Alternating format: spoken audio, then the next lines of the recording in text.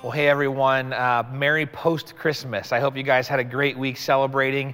I hope you were able to get some good time with family. I hope you were able to kind of connect with some friends, whether it was in person or, over a video conference or something like that. But I just hope that this week was wonderful as you celebrated Christ, as you remembered what happened, as Jesus was brought here to this earth to bring hope and peace to all of us that would trust in God.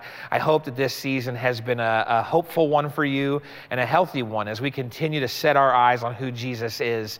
It's going to be good to spend this time with you this weekend. I'm always on a little bit of a cookie hangover, it seems, right after Christmas, and I hope as you guys settle in at home or wherever you happen to be watching or listening right now, that you're ready not only to kind of focus in and see what God wants to do in our hearts, but maybe to begin dreaming and praying about even what this next year might look like. I know so many of us, as we've gotten through this year, we kind of just want it to be over, and it's almost fun in a cruel way as I have some conversations with folks, and there's just this hope, right, that at the end of the year, at like a midnight on December 31st, that everything is going to kind of like snap and click, and everything's going to be different. And of course, we all know that it won't happen that fast, but I think many of us do have a hope for a different, a better, a more vibrant, a more impactful year as we look ahead. And so as we kind of settle in and relax and focus on what Christ has for us, I do want to encourage you and challenge you to start dreaming, praying about what God has for you looking ahead. We're going to be wrapping up this series that we've been in the whole Christmas season, this whole idea of with.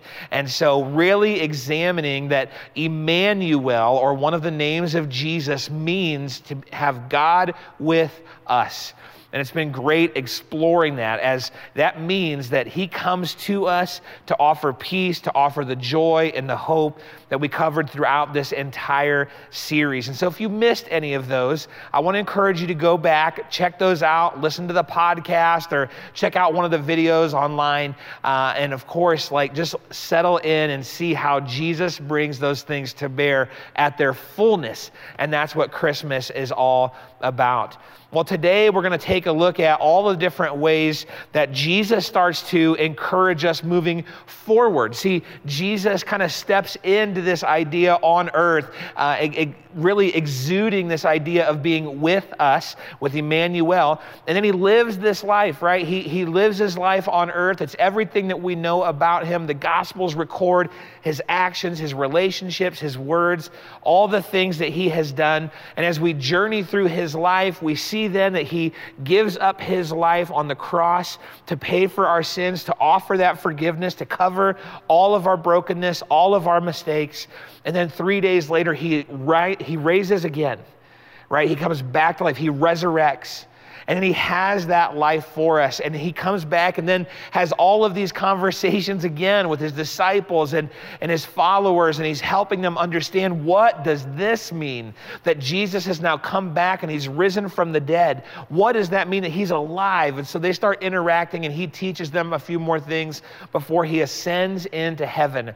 And he gives us this promise again, where we see it closes up almost like this perfect end cap, where he promises that he's going to be with us forever. And so we're going to take a look at that. But I think that this whole concept just has some wonderful meaning for us. And I want to kind of break down this idea of God with us into two key things, into two key factors. So first of all, God, if he is with us, if he is Emmanuel, right, that means that he is with us, right? That means as we walk through our lives, as we go about our daily tasks and routines and engage the people in our lives, that he is with us. And if we've given our lives to him, if we've received his salvation, there's a special relationship where he indwells us and leads us forward to those things. He is with us. It is a beautiful and wonderful thing. And of course, the reverse is true as well, where we are with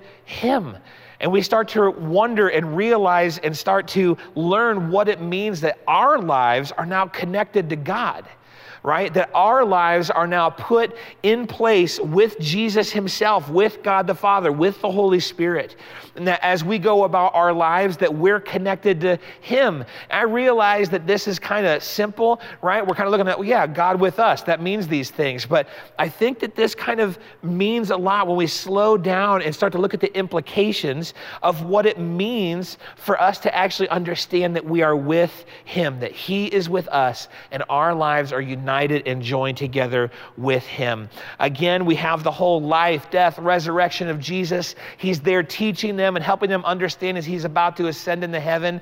And then he leaves us with this wonderful passage. For many of us, if we've been in the faith for a while, this is a familiar passage, but it's going to be in Matthew 28. And it starts here with this. When the disciples saw him, when Jesus met him there on the mountain, they worshiped him, right? They've now seen this whole thing play out. They've seen who Jesus is, why he's come, what he's taught, how he lived. And now they're realizing there is a power and a life to this God-man that they maybe fully didn't understand before, and they are worshiping him. They're not just fond of him, they are worshiping him. Now, I think this is subtle as well, but it's important. It says, but some doubted. Now, we can read this lots of different ways. Maybe a few of the disciples are like, I don't know how this is going to play out. I don't know if all of this means all that I think it might mean. I definitely think that it at least means that they're just unsure. They're just unsure how Jesus' life is actually going to be altered, how Jesus' life is going to lead them down a different pathway, how Jesus' life is going to mean something very special for all of them. So what I love about this is how Jesus then continues this. And he says, Jesus came to them and said, all authority in heaven and on earth has been given to me. And this is so awesome because Jesus is reminding them of who he is. And when they start thinking about, okay, right, he is with me. Who is this he? Who is God? And he's reminding them that all authority has been given to him. All the things that they're worried about, all of the life circumstances that they just don't understand, all of the different nuances of, they don't know how this is going to play out. Historically speaking, they're still under oppression and they're trying to figure out their daily life and they don't have all their needs met and they're trying to navigate all this. And yet Jesus reminds them, hey, all authority on heaven and on earth, all of it has been given to me. Nothing is outside of my purview. Nothing is outside of my control. One of my favorite little nuggets of facts about the Bible is that about 365 times we're reminded throughout all of the scriptures to not be afraid. And so much of that encouragement, that reminder is this idea that God has it. Yes, sometimes life gets hard. And yes, even sometimes life is tragic, but he's there to walk through it with us. He is there with us. This authority that he has, this air that he carries around, it's to understand that he is all-knowing, he is all good, he has all things. And if we love him, right, he's working together all those things together for good. So he's reminding us of that. Then he continues in this passage and he says, therefore go and make disciples of all nations, baptizing them in the name of the Father and of the Son and of the Holy Spirit, and teaching them to obey everything I have commanded you. You see, now we start to transition, I think, into this idea that we are with him, right? And so if we are going to now be, our lives are going to be united with his, what does that mean for us? How does our life begin to play out differently? How do the things that we want to do on a regular basis, how does that adjust? If we're with him, that means that there's going to be some type of implication. And Jesus is showing us that it's a call. It's a high purpose. It's a meaning to our lives that he wants to actually use us to entrust his message and his goodness and his life to us as we then help others discover it. He sends us out in confidence and we know who we're with. When God says, when Jesus reminds us to go and make disciples, this isn't something that's like, okay, good luck. I hope you do well. He says, no, go and make disciples, but let's go do this together. I'd love how this plays out. And that's the exact promise that he wraps up this passage with. As he tells them this big, lofty task to go and make disciples of all nations, he then says, but surely, not maybe, not possibly, but surely, I am with you always to the very end of the age. I love that promise. I love that God is willing to show up and show us that he is there to be with us. That this isn't something where he's sitting on a high and lofty throne and just hoping it all works out. But instead, he's coming to join his life with ours and walk us through the very things that he calls us to. Now, some of us, we might think that this is like the best thing ever. Some of us, like as we start to read, this is called the Great Commission, as we start to read passages like this, we get excited. We get so pumped that God would want to use us, that we can serve and make an impact in people's lives, whether it be our family, our neighborhood, people around the world. God wants to use you and I to make a difference in this world. That gets exciting, that we could point people to Jesus. We're so on fire for that. Others of us, though, we're not even sure what I'm really getting at. You're newer to the faith. You're trying to figure this out. You've never really thought of yourself as someone that would make disciples before.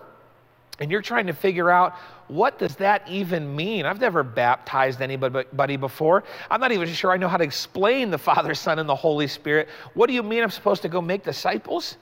How does that actually play out? And then there are some of us, we're just discouraged. You feel like life has beaten you up and so many things have come your way and you're feeling stress and anxiety at a level that you're not sure you can fully bear. And then you read a passage like this and you're like, God, on top of everything that is coming my way, you want me to do something else? I don't know that I have it in me. You know, as I was thinking about these different reactions, as I was thinking about the ways in which we might respond to a passage like this, it actually reminded me of when I blew out my knee playing college football. And so I played a little bit at a D3 school, and I had like the game of my life, right? I was an offensive lineman, shocker, but I had this wonderful, it was such a fun game, right? Just putting people on the ground, all the fun things that you get to do as an offensive lineman was so great. I miss it. Anyway, it was so good. And as I'm getting into the next practice, right? I'm starting to think a little bit highly of myself. I'm like, maybe I've figured some of this stuff out. And it was that very next practice that I blew out my knee. I tore my ACL. It's a complete tear, nothing left there, right? My knee is done. I'm out for the season, out for the year. It was absolutely devastating. Not only did it, of course, hurt, but I had such high hopes, right, for what that season was going to be, what my football career was going to get launched into. I thought that was going to be fantastic. Well, you know, that same hope kind of carried me forward. And I remember they gave me the crutches, and I had to wait for about a month to get the surgery. And I'm just trucking it across campus, you know, on my crutches, and it's icy out and it's snowy out, and I'm mastering that, right? I got this down right on my crutches, and I'm just like, I'm going to get back. I'm going to continue to play football. I'm going to master this thing. My injury will not hold me back. It's going to be absolutely fine. And then my surgery came. It was just a couple days before Thanksgiving that year. And I remember, like, no big deal. I'll have this surgery. I'll enjoy Thanksgiving with my family. And then I'll get back at this, and I'm going to get my knee back to 100%. I can't wait. Well, I remember waking up from that surgery, and it was awful. It was absolutely awful. Like, a couple hours went by as the nerve block started to wear off. I mean, my knee started to hurt. Honestly, it was the worst pain I've experienced in my entire life. It hurt way more than the actual injury did. There was something about those initial hours and days where my knee just ached. It was awful. And so I'm trying to figure this out, and I talked to the doctor about it, and I'm explaining the pain. I'm explaining what's going on. It's starting to hurt from the top of my knee all the way down to my ankle. I'm like, Doc, what's going on? And I remember thinking this was so odd. He just gives me this look, and it was kind of like well, that's weird. And really never explained it past that. I'm like, thanks a lot. Like, what's going on? And I guess he just had some trust. It was eventually going to work itself out. Not sure how I feel about that looking back, but he looked at me and he's like, well, good luck, basically, is what he told me. And I had to fight through that week. And he did tell me I could take it easy for a few days and let it heal up a little bit more. But I got to tell you that as I sat there, my parents took good care of me. But as I finally got ready to go to my first physical therapy appointment, I started to dread it. I didn't want anything to do with it. I felt like I was stuck in this painful reality, right? And all of a sudden, they want to go mess with my knee and move my knee back and forth and try to mess with the scar tissue had built up over that week. I could barely budge. It was awful, right? It was absolutely terrible. And I got to the point to where I'm like, I don't want to continue on. I'm like, maybe I'm going to quit football. Maybe I don't want to do any of this anymore. Maybe I'll just be on crutches the rest of my life. Like the pain and the process, I didn't want anything to do with at the time. But of course, I had to, right? I got my parents telling me, of course, you got to go, Joe. I got the coach, asking me how things are going. I'm starting to go to PT, and I'll be honest, I hated it. I hated every bit of how this PT was playing out. I remember thinking the exercises that I had to do were just so dumb, right? I mean, honestly, that's what I thought. Like, they would have me come in, I remember, and it was a carpeted floor, and they'd sit me down on a wheeled office chair, and I just had to, drag myself across the floor sitting on the wheeled chair. And I'm like, why am I doing this, right? And it was more and more exercises like that. My knees still ached and throbbed and all these different things, and I just couldn't bear it. And I do remember eventually, in what seemed like forever, that my knees started to have the strength that I once remembered, that I could put the weight on it, that I could do the things that I wanted to do, I could start to move a little bit again, and the hope of maybe playing ball again one day started to look more and more clear. And I'll be honest, it actually took years before my calves caught up, right? Like they didn't match for years because of just the atrophy and the way in which my leg needed to rebound. Now, when I think about this time in my life, I think sometimes the Great Commission that Jesus walks us through looks a lot like that. I think sometimes that we can look at what Jesus is calling us to, and we're riding some version of phases like my knee rehab, but in life, where sometimes we're ready to go and we're trucking it across campus, we're ready to do whatever he asks. And other times we're feeling down and out and in so much pain I can't move and we don't understand what's going on. And other times it's like, where could I possibly be?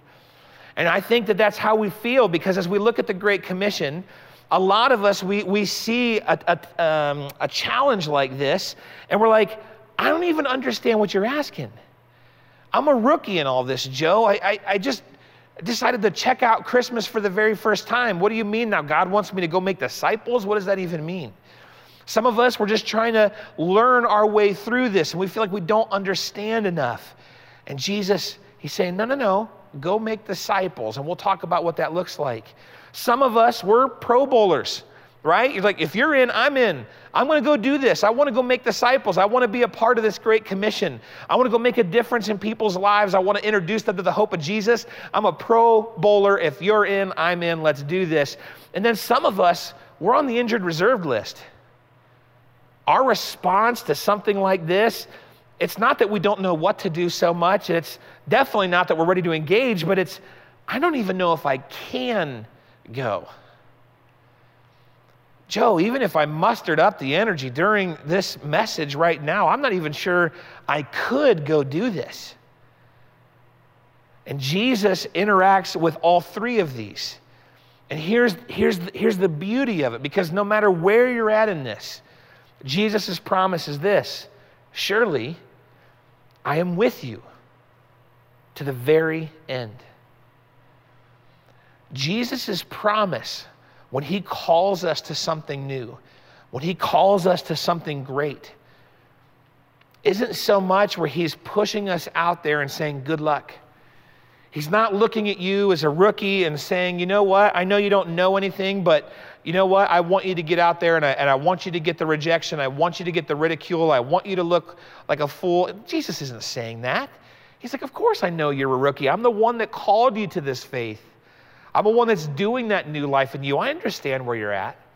He's looking at a pro bowler and saying, excellent. Thank you for being willing. Let's go. Let's get ready. And of course, he's even looking at you if you feel like you're on the injured reserve list.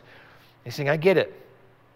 I understand how hard this season has been, whether it's because of unique things to 2020 or maybe just unique things to your life. Jesus understands, and his compassion is there. He knows what you're going through, and yet he calls all three of those categories to go and make disciples, but with the promise that he's with us. You see, what's amazing about how Jesus works in these moments, what's amazing about Jesus' promise here is none of this is dependent upon us. We're not supposed to be the pros. We're not supposed to have our act together. We're not supposed to be perfect. He's saying, I want you to be faithful and helping people understand what I'm doing in your life.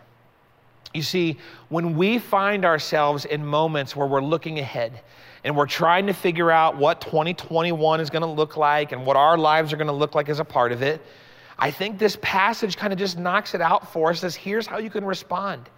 Whether you're feeling like a rookie, a Pro Bowler, or you're on the injured reserve, here's what we want to do. Jesus calls us to worship him. Right? Just as the disciples joined him on the mountain and their response was to worship, even when they weren't for sure how this was going to play out, even when they might not fully understand and they had their doubts, their response was say, God, but I trust you. I want to follow you. I understand that who you are. I'm in. I want to figure it out with you. We rest then and we trust in God's authority. We realize that he's not surprised by all the different things that are going on. He's not surprised by how the relationships are panning out in our lives. He's not surprised by the tragedy that strikes or the successes that we get to participate in. He's not surprised by that. And he's calling us uniquely to say, rest in me, trust in me. I want to show you how to redeem these moments. He's the God of redemption. And then we engage and we share in his teachings. And we learn more and more about who he is and why he is and what it means to follow him and what it means to have life in him. And as we discover these new things, we not only grow closer to him and our width grows stronger and stronger, but then we can share these little things with the folks in our lives. Whether it's praying for someone at the grocery store or whether it's helping your best friend understand the hope that you're finding in Christ. That as we learn more and more and we understand what he's asking us to do, our lives become more equipped and ready to answer the call of Christ. We have an opportunity to share this life-giving and life-changing message of Jesus, regardless of where we're at, simply because he is with us. This is what's fantastic about this promise, that as we look ahead, he is right beside us. He's leading the charge. He's doing the work in the minds and the hearts of the people around us. And I want to encourage you as you look ahead at this next year, as you start to think about goals and you start to think about maybe different ways in which you'd like to interact with people in your life. Maybe you'd like to start changing some things. Maybe some of the things that you picked up or put away in 2020, you want to re-engage or finally solve that habit. And I want to challenge you that maybe it's not so much about goals as much as it is about alignment. It's not so much about what we want to achieve and what we want to do, but it's how we can attach ourselves to Christ. I know I'm thinking all the time about my rhythms of life and how school's working and how my workload is and all these different things and how that plays together. But I feel God challenging me to say, how can I redeem your rhythms? How can I enter into those arenas and begin showing you these promises so that your life can begin to point others toward Christ? One of the things I'm asking myself is, what if my goals were less about improvement and they were more about impact? That instead of saying, what can I do this year? I start asking, Lord, what do you want to do in me and through me this year? As I mentioned at the beginning of our message today, we've seen lots of great things happen in people's lives throughout this year, even through the midst of some crazy times, personal, societal, cultural. And almost every time one of those great things happened, they were spiritual. They were because people were attaching their lives with Christ and seeing him come alive in their life like never before, being willing to be used by him to make an impact in others' lives, to make disciples, as Christ calls us to do. I want to encourage you that as we kind of finish up this Christmas season, that we don't put this concept of with away like we're going to do with our Christmas decorations, but instead that we realize that Christmas is meant to be a spark. Christmas and spending time with God is meant to be a reminder, something that presses us forward to endeavor into all of the wonder of who he is, the splendor of all that he brings to bear in life, the peace, the hope, the joy, the love, and then allowing us to enter in and share that with him as we go and help other people experience the hope that is within us. As Jesus continues to unite his life with us, and as we continue to diligently unite our lives with him, I pray that your life will make a great impact, whether it's today or certainly throughout the rest of this year, that Jesus, as he walks alongside us, would make awesome changes in people's lives because of who he is and what he's doing in us. Let's go and do this together. Will you pray with me? Father God, thank you so much for what Christmas means. We're not alone. We're not trying to navigate life and figure out the perfect tally in the score sheet, but instead, it's a reminder, it's an encouragement, it's an introduction to the fact that you're with us. And that as you ascended into heaven, as you brought our lives to you and helped us understand who you were, you promised you would be with us forever. And as you encourage us to connect with you and to share that hope with others, I pray that that's when we would feel your presence more strongly than ever. That you would change us from the inside out. That you'd renew our minds, heal our hearts, and help us spread the hope that sparks at Christmas but lasts in eternity with everyone around us. Help us, Jesus, as we navigate this. We need you. And that's why you promised to be with us. It's in your name, Jesus, we confidently pray. Amen.